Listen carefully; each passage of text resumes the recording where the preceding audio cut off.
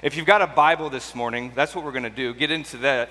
Luke chapter 12. Go ahead and turn to Luke chapter 12 today. I'm going to be taking a look at one of the parables of Jesus as we continue our study through the parables of our King.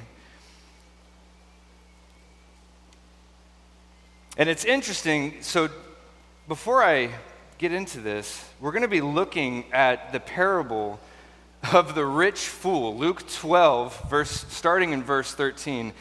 And we didn't do this on purpose. We made a finance announcement, and it's not the best news in the world. And then I chose these parables weeks in advance, and we just happened to land on this at the same time. So maybe the Lord has something to say to us today about this issue.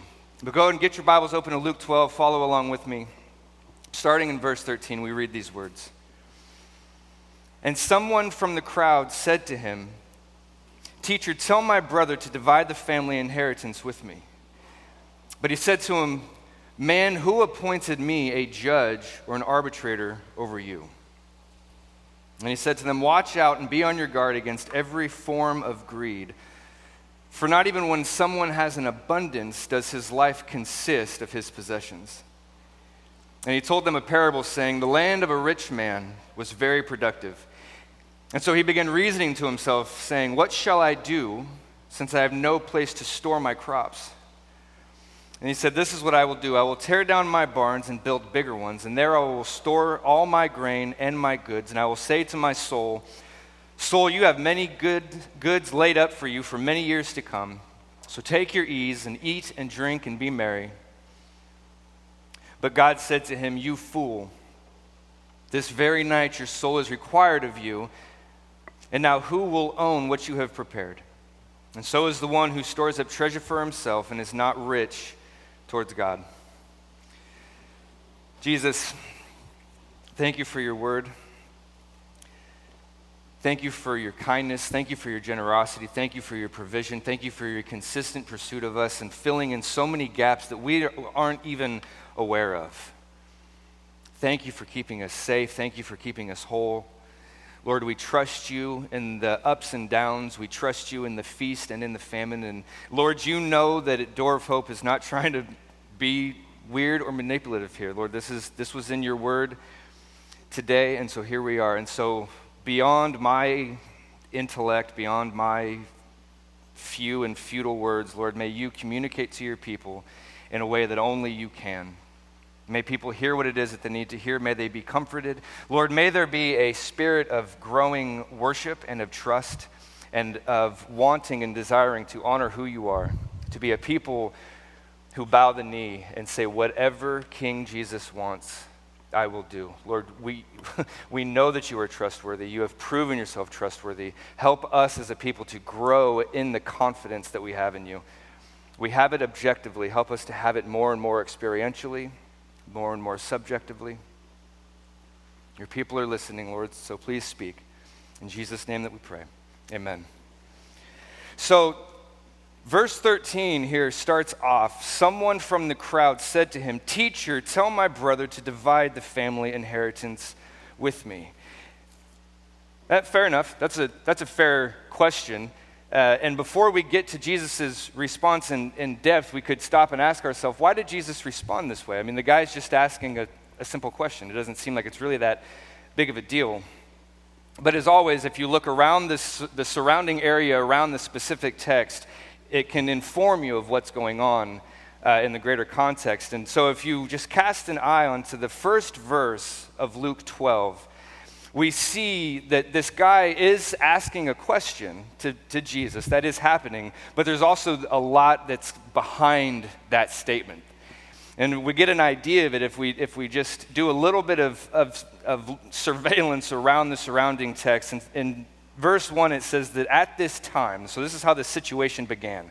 At this time, after many thousands of the crowd had gathered together, they were trampling on one another, and he, Jesus, began saying to his disciples first, "Be on your guard for the leaven of the Pharisees, which is hypocrisy." So there's thousands of people that have gathered around Jesus. He's at a point now in his public ministry, people know who he is. He is causing quite a stir.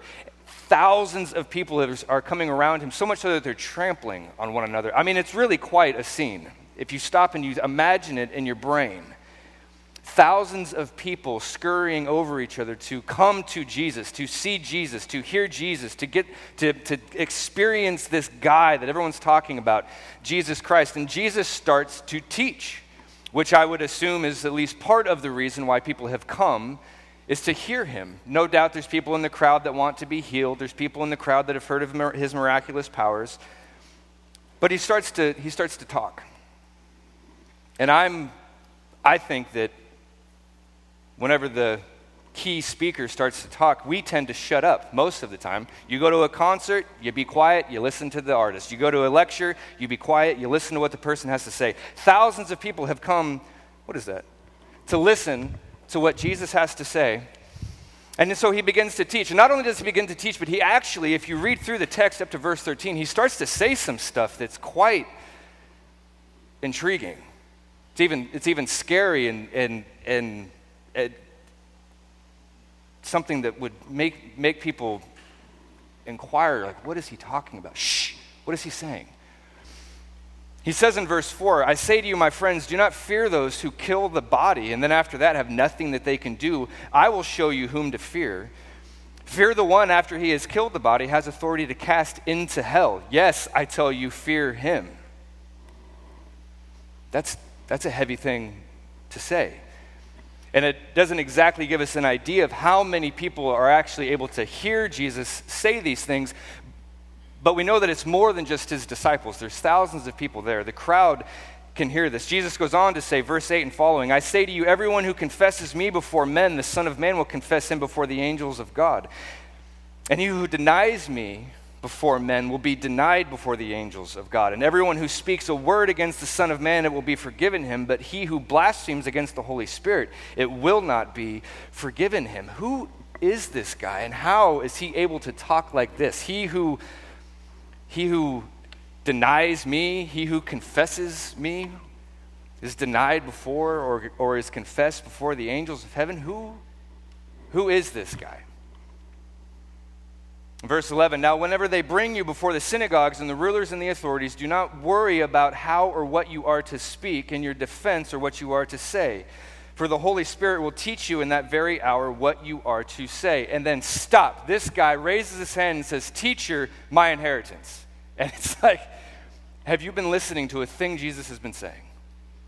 Where did this guy come from? He asks a question, but the reason why I want to pause and work up to this is because this question of his is a blatant interruption of what Jesus has been saying. This guy comes with the thousands to listen to Jesus, to see Jesus.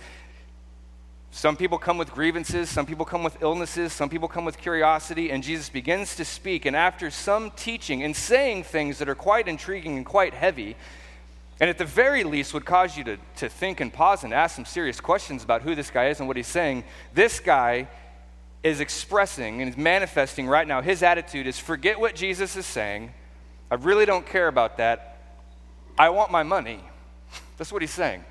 I want my money. Never mind, Rabbi, about heaven and hell. Never mind about fearing the one who can kill the soul and then cast into hell and has authority over. Never mind all that. I have a very specific thing in mind, and I want you to address that. That's what I want.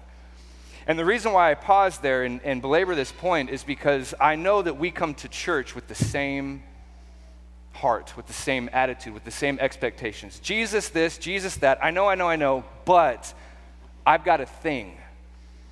And what I want to show us for the next half an hour or so is that Jesus cares about that thing. He does. He's not indifferent to our physical life. He is not indifferent to dishonesty in our family. He's not indifferent to our own personal dramas. He's not. But he does have a primary concern. He does have a list of priorities, and the first one is your heart. The first one is you. Whether you have an inheritance or not, whether you're sick or not, he's concerned about those things. We see all over the Gospels, Jesus heals people, he speaks with them, he listens to them, he humbles himself, and he even touches these lepers that nobody else would ever come near. They're not even allowed in town. Jesus cares, and he mercifully touches sick, the dead, the infirm, the weak, the poor, the widows, the orphans. He loves them. His primary concern is what is the state of your soul? Do you know who I am, or do you just want something from me? This guy just wants something from him. And Jesus knows that.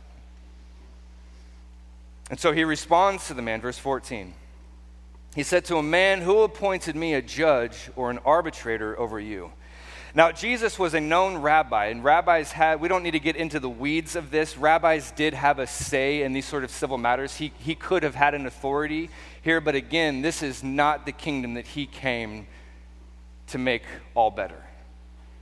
He knew that the world is going to be messed up. It's going to stay messed up.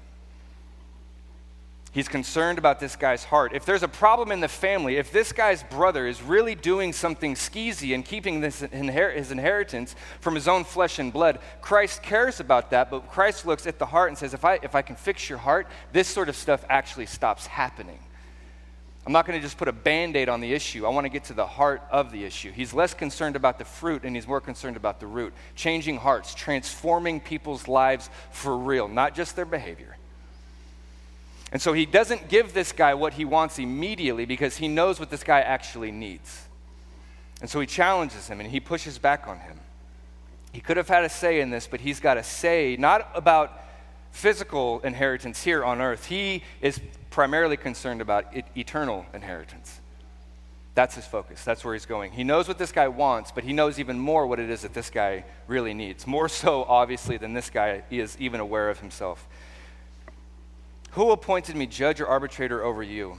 He knows that this guy's dealing with a problem of lust of money, problem of a lust of property. And so he gives a warning. And it says he said to them, so this guy spoke up, and now Jesus is going to, you got to be careful what you say in church. Jesus is going to make an example of this guy in front of a whole bunch of people. And he said to them, watch out and be on your guard against every form of greed. For not even when one has an abundance does his life consist in his possessions. He addresses all. Be on guard of greed. And he's saying more. I'd like to posit that he's saying more to those people in that day, in that time, in that exact moment than he is saying to us. It's been stated publicly that even the homeless in the city of Portland are much better off than people who have jobs in other parts of the world. These people that Jesus is speaking to, primarily poor, regular knuckle busters, maybe day laborers, maybe they have a little plot of land, maybe they have a little bit of a garden going on, maybe they have a little bit of a produce, but they don't have much. And so having a storehouse, having a savings account, having something in reserves is a great thing.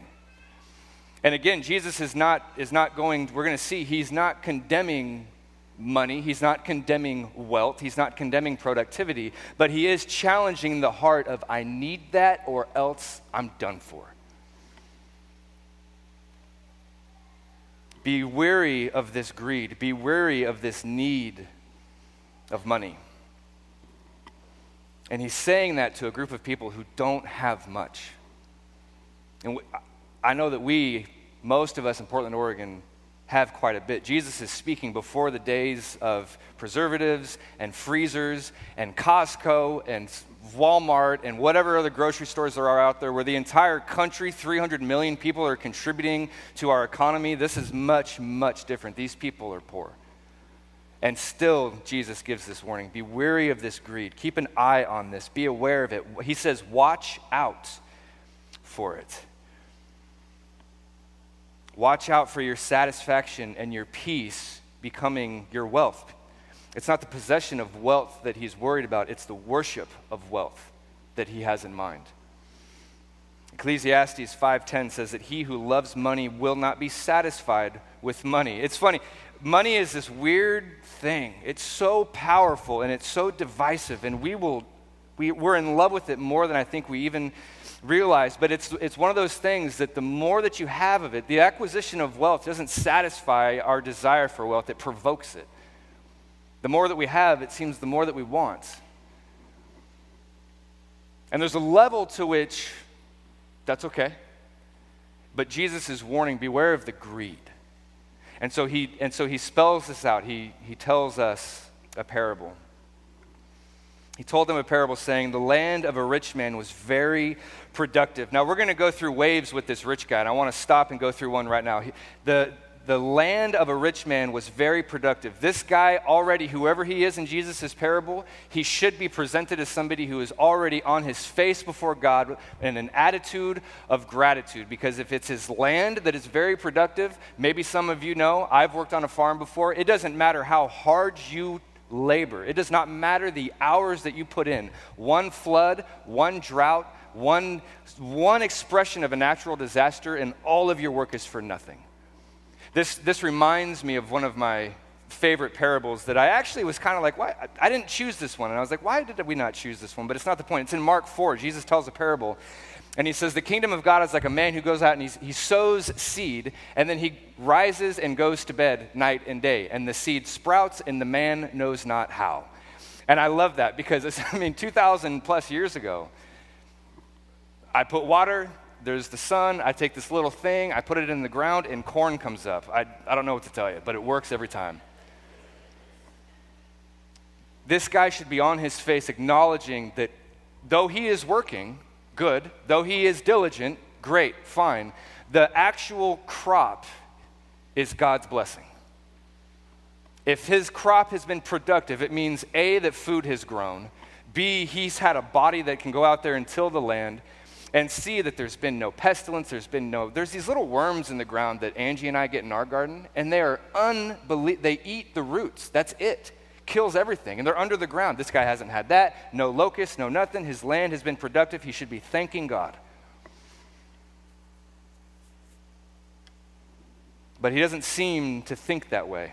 He seems to have his mind set on something else. So he begins reasoning with himself, saying, what shall I do, since I have no place to store my crops? And then he said, this is what I will do. I will tear down my barns, and I'll build larger ones, and there I will store all my grain and my goods. I love this word in verse 17, that he began reasoning with himself. The word in the Greek means to lay out all of your options and then to deliberate between them. So he's not making an impetuous decision. He's not just kind of flying off the cuff. He's pausing, he's taking his time, and he's intentionally being thorough and deliberate with his options. What am I going to do? And again, in and of itself, this is not bad. Having a crop that is productive, having success, being a hard worker, not a problem. Thinking out, like, what am I going to do? Premeditating, using insight, using wisdom, relying on experience, planning ahead for the future. None of this stuff is wrong. It's actually very good, and the Bible tells us to do it. One of my favorite proverbs, the writer likens or compares a lazy person to an insect, the ant. He says in Proverbs 6:6, go to the ant, O sluggard, observe her ways and be wise, who having no chief, no officer, no ruler, no one tells the ant what to do. The ant just does what the ant does. Having no boss, she prepares her food in the summer and gathers her provision in the harvest. How long will you lie down, O sluggard? When will you arise from your sleep? A little sleep and a little slumber and a little folding of the hands to rest, and poverty will come upon you like a vagabond, and your want will come upon you like an armed man. If you're lazy, if you're a sluggard, if you're not diligent, if you're not proactive, that's the second time that's fallen. I'm just going to go. The Bible actually says, don't be like that. Be like the ant. Rise up early. Get it done. That's good. It's the parable of the talents. You take what you have and you're able to manage it and sustain it in such a way that it produces a crop. It produces a bounty. And you share. You can be a benefit to others. So this guy preparing and thinking and planning and building and growing and expanding is not in and of itself the wrong. It's actually a good thing. Proverbs 10:4 also, it says, poor is he who works with a slack hand, but the hand of the diligent makes rich. So he stopped, he's thinking, he's pondering, all of this is fine, and then we come to verse 19. Here is his conclusion. I will build my barns bigger, I will store my grain and my goods. He's got grain and he's got goods, he's very wealthy. And I will say to my soul, soul, you have many goods laid up for many years. Come and take your ease, eat and drink and be merry. And here is where the line is drawn in the sand. Here is where his words betray his heart. Here is where we see his motivation, we see his character, we see who he is. He does not pray. He's had time to think, he's had time to reason, he has stopped, he has paused, he has taken a moment, he has considered his options, and he's come up with building barns. All right, fine. But his conclusion is me, me, me, me, me. I, my barn, my goods. No prayer, no gratitude. He just talks to himself. He has found his security. He has found the object of his safety, the object of his trust. He has what it is that he really has faith in. He has found his heart's rest. He says, take it easy. Chill, eat, drink, and be merry. The thing that you most need, O soul, you have, so now you can relax. The thing that keeps you the most secure, the thing that gives you the most grounded and substantiated and safe and guaranteed that you're going to be okay for many years, you have that. Friends, what is it in our lives? What is it in your life that whenever you have it, you can go, you turn in on yourself and you go, I've got this, so I'm good. That's what Jesus is going at here. Because anything apart from Jesus Christ himself is fodder. It's false. It's a lie. And it goes away quickly. This guy says to his soul, you are good. He possesses the very thing that is his very purpose in life, which is his many goods. He has taken a gift of God and he has turned it into a counterfeit God, which is what humans do. It's a pernicious, constant thing that we have to fight.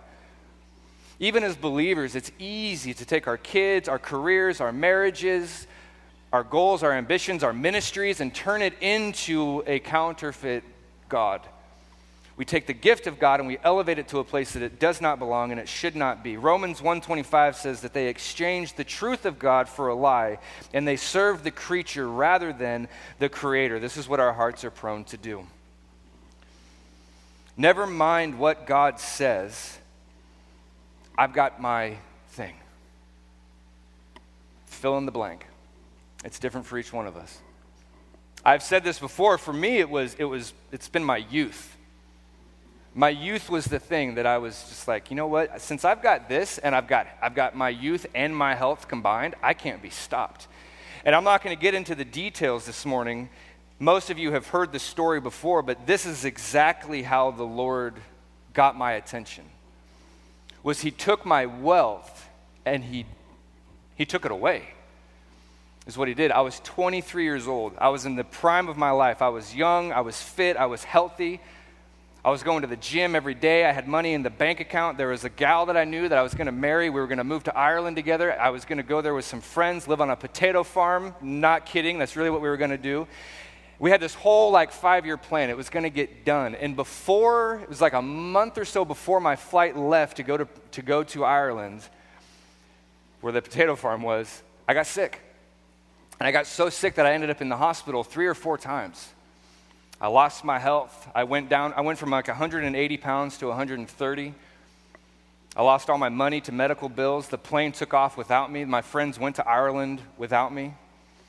I was done. And I realized in that moment, because that's a temporary thing. It's like, oh, well, you get knocked down. You lost your trip. You lost your health. You can get it back. You'll be fine. But my mind changed. The Lord used that experience to show me experientially just how quick our lives can be over. Just how fast, in an instant, your 20s, gone. 30s, gone. Every one of us is going to die. And I learned from that experience, God taught me in that experience, what is the thing that you can have? What is the thing that you want that when you get it, you go, in the deepest sense of your soul, you go, I got it. What is that? That's the issue of the heart that Jesus is going to. And he used that experience. The girl left, my health left, the money was gone. And by God's grace that my health came back, I re-earned a few bucks. I got married to my wife, who I love so much. I'm so glad that past relationship did not work. But what really changed was my heart. What's really valuable? Where do I find my rest?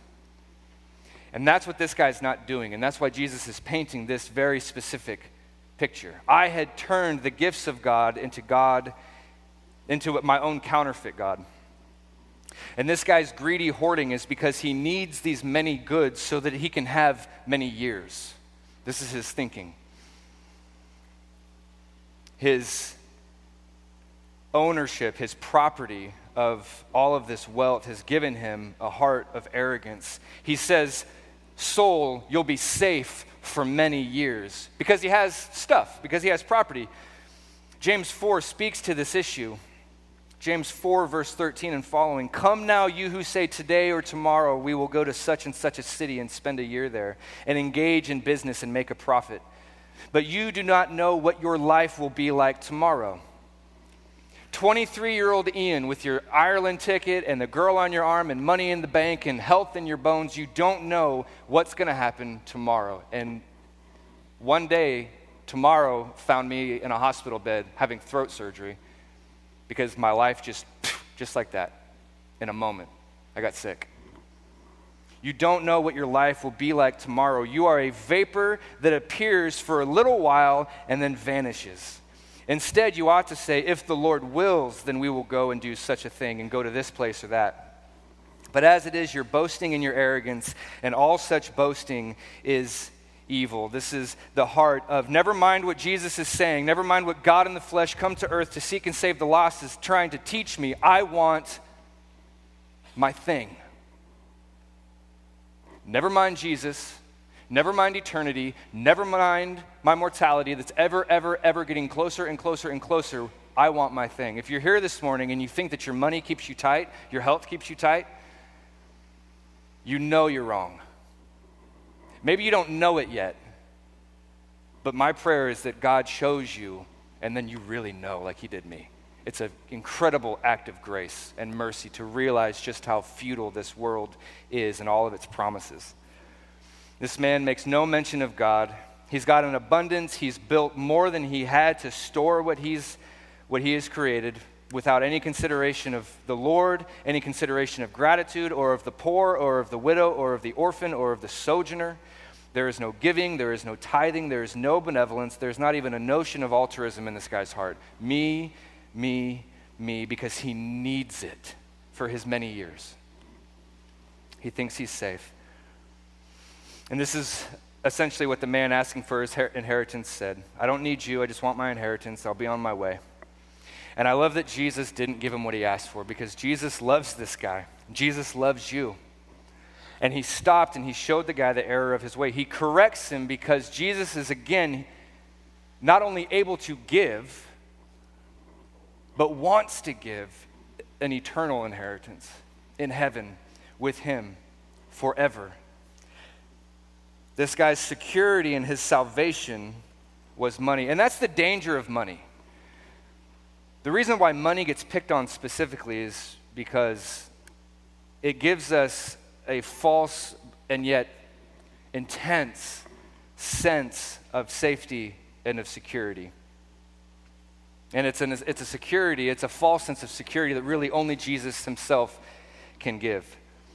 And so it's foolish to think that money is the answer to giving us a life that's meaningful, a life that's peaceful, a life that is worthwhile. You don't need money to have a worthwhile life. You don't need money to be safe and secure. It's foolish to think otherwise, and this is what God says, verse 20. But God said to him, "You fool, this very night your soul is required of you, and now who will own what you have prepared?" This matter is serious enough that Jesus has, in the words of God, calling somebody a fool. He's not saying it lightly, but he's serious. This is a very serious issue. You believe that your money will save you. You're not considering God. You're not considering eternity. You're not considering your own mortality. You fool. And I've got to tell you, friends, that this is very similar to how the Lord brought me to my knees and realized my own sin and my own arrogance and my own futility. That is exactly how I would describe myself. I mean, anyone here over the age of 30 can look back and be like, you know what? This life goes by quick. You can enjoy it. You can live it. Enjoy good things. Be productive. Build your barns. We're going to get to that again, but don't hold on to this too tightly. This is a gift. Life is a gift. Every good and perfect gift comes from above, but let's not lose sight of Almighty God in the midst of his blessings.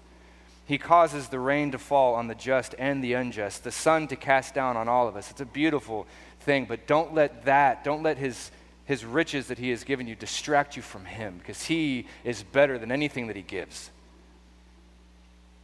The good things that he gives are a taste of who he is. And this is serious enough of an issue to get confused by that Jesus puts in the word of God, the words in the mouth of God himself, saying, this guy is a fool. It's a serious thing. And to be a fool, it doesn't mean to be unintelligent or to be uneducated. It means to be thinking wrongly. It means to have your goals set on the wrong thing. It means for your ultimate purpose to be misguided. Psalms 14:1 says, the fool says in their heart, there is no God. It's a foolish thing to say. This very night, your soul is required of you. This guy had hoped that he would have years, and he didn't even have to the end of the day.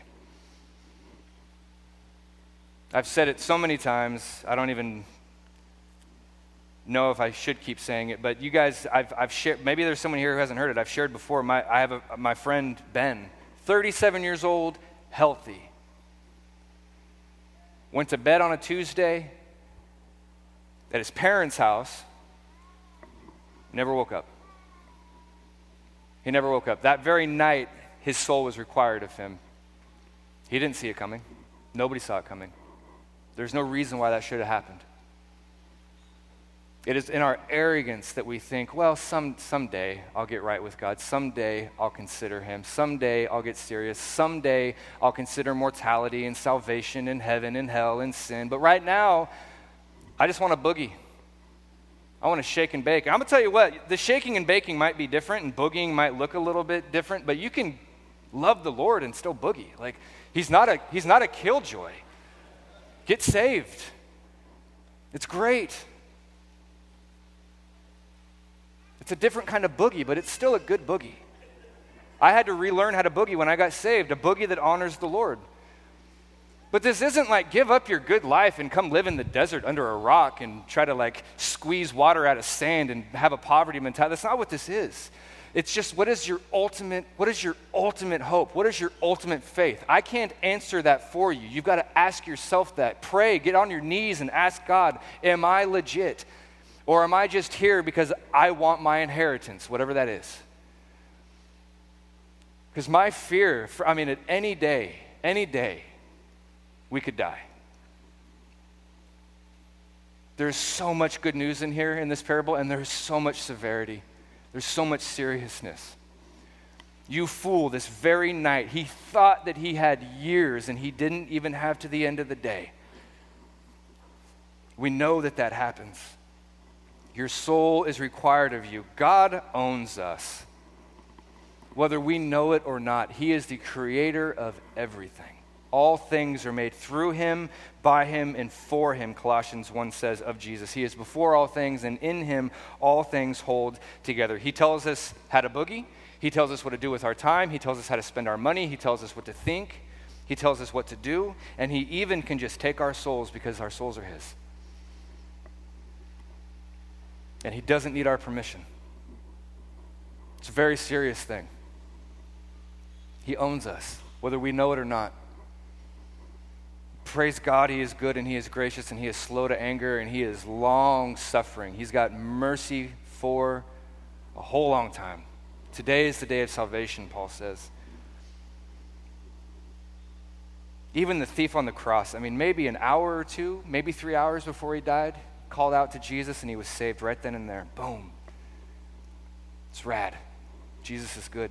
I'm getting ahead of myself, but your soul is required of you, and who will own what you have prepared? I love this. Ecclesiastes says this really well in Ecclesiastes 2:18 and following. He says, "Thus I hated all the fruit of my labor for which I had labored under the sun, for I must leave it to the man who will come after me." That's what's going to happen with your stuff. Someone's going to box it up. They're going to put it in the attic somewhere. They're going to sell it. My dad just died. And he died in August. He didn't just die. It's been pushing a year now. But it was really a surreal experience because I remember walking into the house the day that he died, going back into his house, and it was so heartbreaking because all of his stuff was there, you know?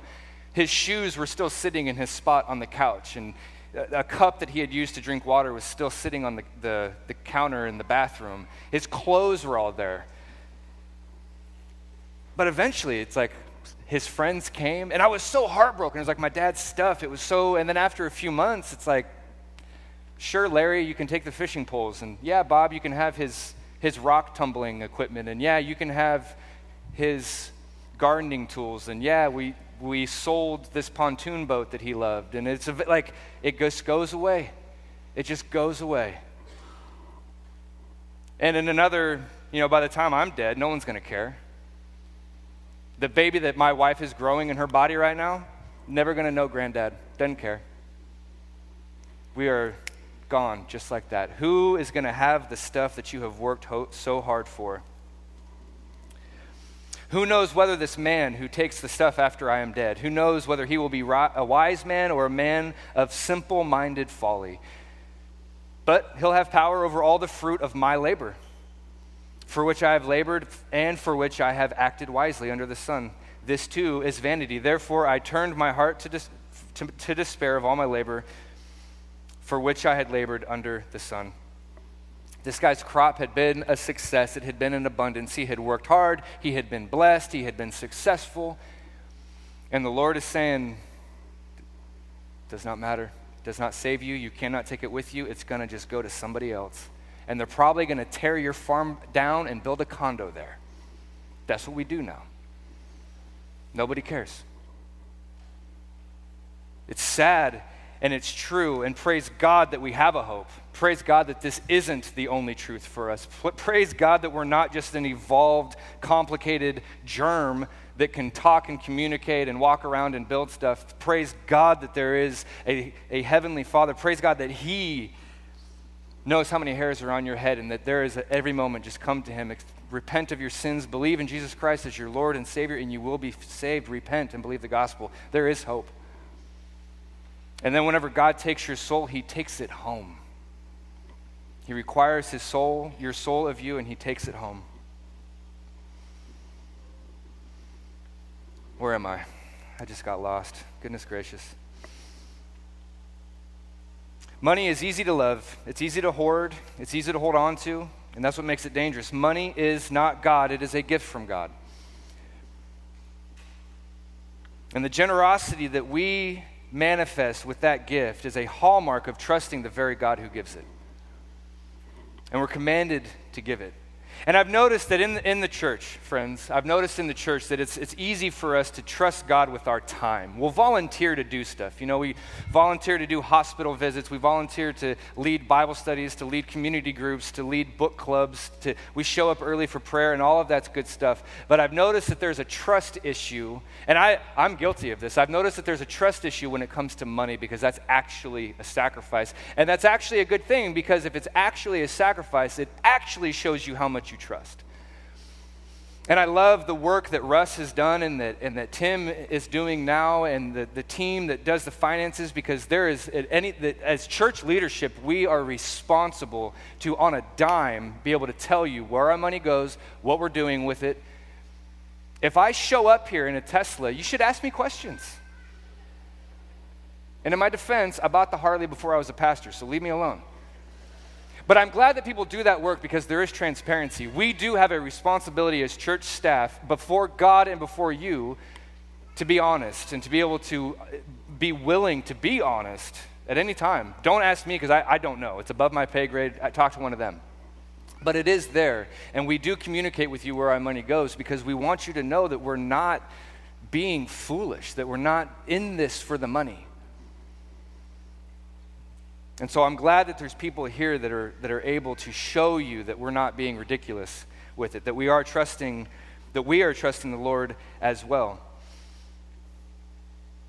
But what about yourself? Door of Hope is hurting right now.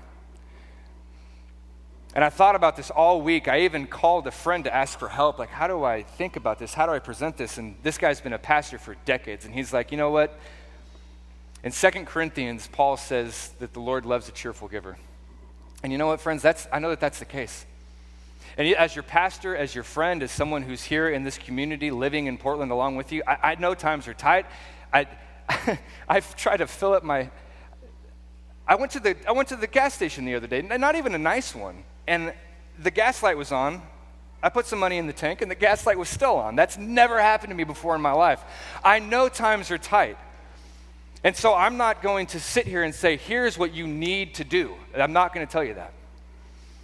But this does seem to be an issue that we need to bring up because you need to go before God and be honest. Am I trusting you or am I trusting my money? And make the decision. What is gracious giving for you?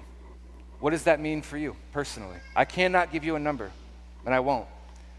But I'm less concerned, I have to say as a pastor, I'm less concerned about the money. I'm not really that bothered by it. Honestly, friends, if I'm being really transparent, this is not an actual concern. But if, let's say, Door of Hope fell apart, not even because of money, let's just say it fell apart because there was an earthquake and the building fell into the ground. I'm not worried about that. I trust the Lord to take care of Angie and me. When she has that baby, she's going to quit her job and she's going to be a full-time stay-at-home mom. That's what she wants. I say yes and amen. Praise God. And we're going to be broke, and I do not care. I don't care. I trust God. I'm not worried about money. I want y'all to be the same way. That's what I want. I want you to trust the Lord. Whenever trusting Him really gets costly. I want you to know that He is good. I want you to know that He loves you. I want you to know that He is not holding on to Door of Hope congregants going, oh, whoop, I almost dropped her. Ooh, I bumped him on his head. He's in control, guys. He's safe. Trust the Lord. I love this verse. 1 Timothy 6, 17 and 19, Paul writes this. He says, as for the rich in this present age, charge them not to be haughty, nor to set their hopes on the uncertainty of riches, but to set their hopes on God, who richly provides us with everything to enjoy. They are to do good, to be rich in good works, and to be generous and ready to share. Money is not our security, ultimately. It's a gift. It makes things easier. It really helps in a pinch. I know it's true. But God is our ultimate security. The Father is our ultimate hope. And He proved it. He proved it to us. He doesn't just tell us that and then expect us to trust Him blindly. He sent us His Son. It doesn't get more costly than that. Romans 8:31 says, what shall we say to these things? If God is for us, who is against us? Who indeed did not spare even His own Son, but delivered Him up for us all. How will He not also with Him graciously give us all things? Now, in the case of this guy in Luke 12, all things included Jesus saying no. Now, that inheritance issue might have got worked out some other time, some other place, but Jesus knew that what this guy needs is his heart to be checked. He gives us what we need. We get upset because we don't get what we want. But if you trust the Lord, even Job, which is all about a guy losing everything and still trusting the Lord, Job said, though He slay me, I will worship Him. That's a faith.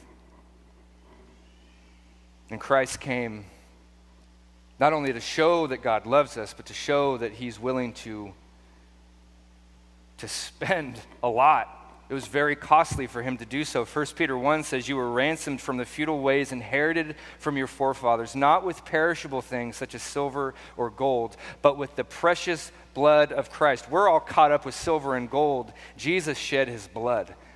How much do we love him? How much do we trust him? Enough to shed our blood for him? Because he did that for us. Thank God that you are so loved. Thank God that he is that good. Thank God he is that trustworthy. We freak out because we forget who he is. I think it's that simple most of the time. I think that we freak out because we forget just already what he's already done, and we get blinded to the things that he currently is doing. And so is the one who stores up treasure for himself and is not rich towards God. So is the one who stores up treasure for himself. Fleeting, short-lived, foolish, a mist, a vapor, a shadow, a facade, come and go. Psalms 103 says that like the flower of the field, it dies, the wind passes over it, it's gone, and the place where it was remembers it no more. So is the one who is only storing up himself treasure here on earth and is not rich towards God. What is it to be rich towards God? It begins with this: putting your faith in him as your Lord and Savior. That's where it begins. Repenting and believing the gospel, that is where it begins. When we believe in the Lord Jesus Christ and we are saved, we get his medals. We get his achievements. We get what he gets. We are children of God. We are adopted children, but we are children of God. The sonship between Father and Jesus are different than ours, but we are invited into the family table and we get covered under the record, under the righteousness of Jesus. And Paul writes in the book of Romans that then we are heirs of God, we are co-heirs with Christ. Never mind the earthly inheritance. You become a co-heir with Jesus Christ. That is how great his mercy is. That is how great his giving is. I would be happy sleeping in the doghouse in the backyard of heaven, but we get invited into the table. Let that change your heart. Let that change your heart. And then think about tithing to the church. Paul says that we ought to be cheerful givers, and I just want to say what Paul says, because what Paul says is what the Holy Spirit says. But I will end on this note. In the evening service, which you guys really need to start coming to. It's so rad. We're finishing up John 17 tonight, the high priestly prayer, and we're actually going to consider this verse, but I'm going to risk going just a few minutes over time because I want to make this point and then I'll be done.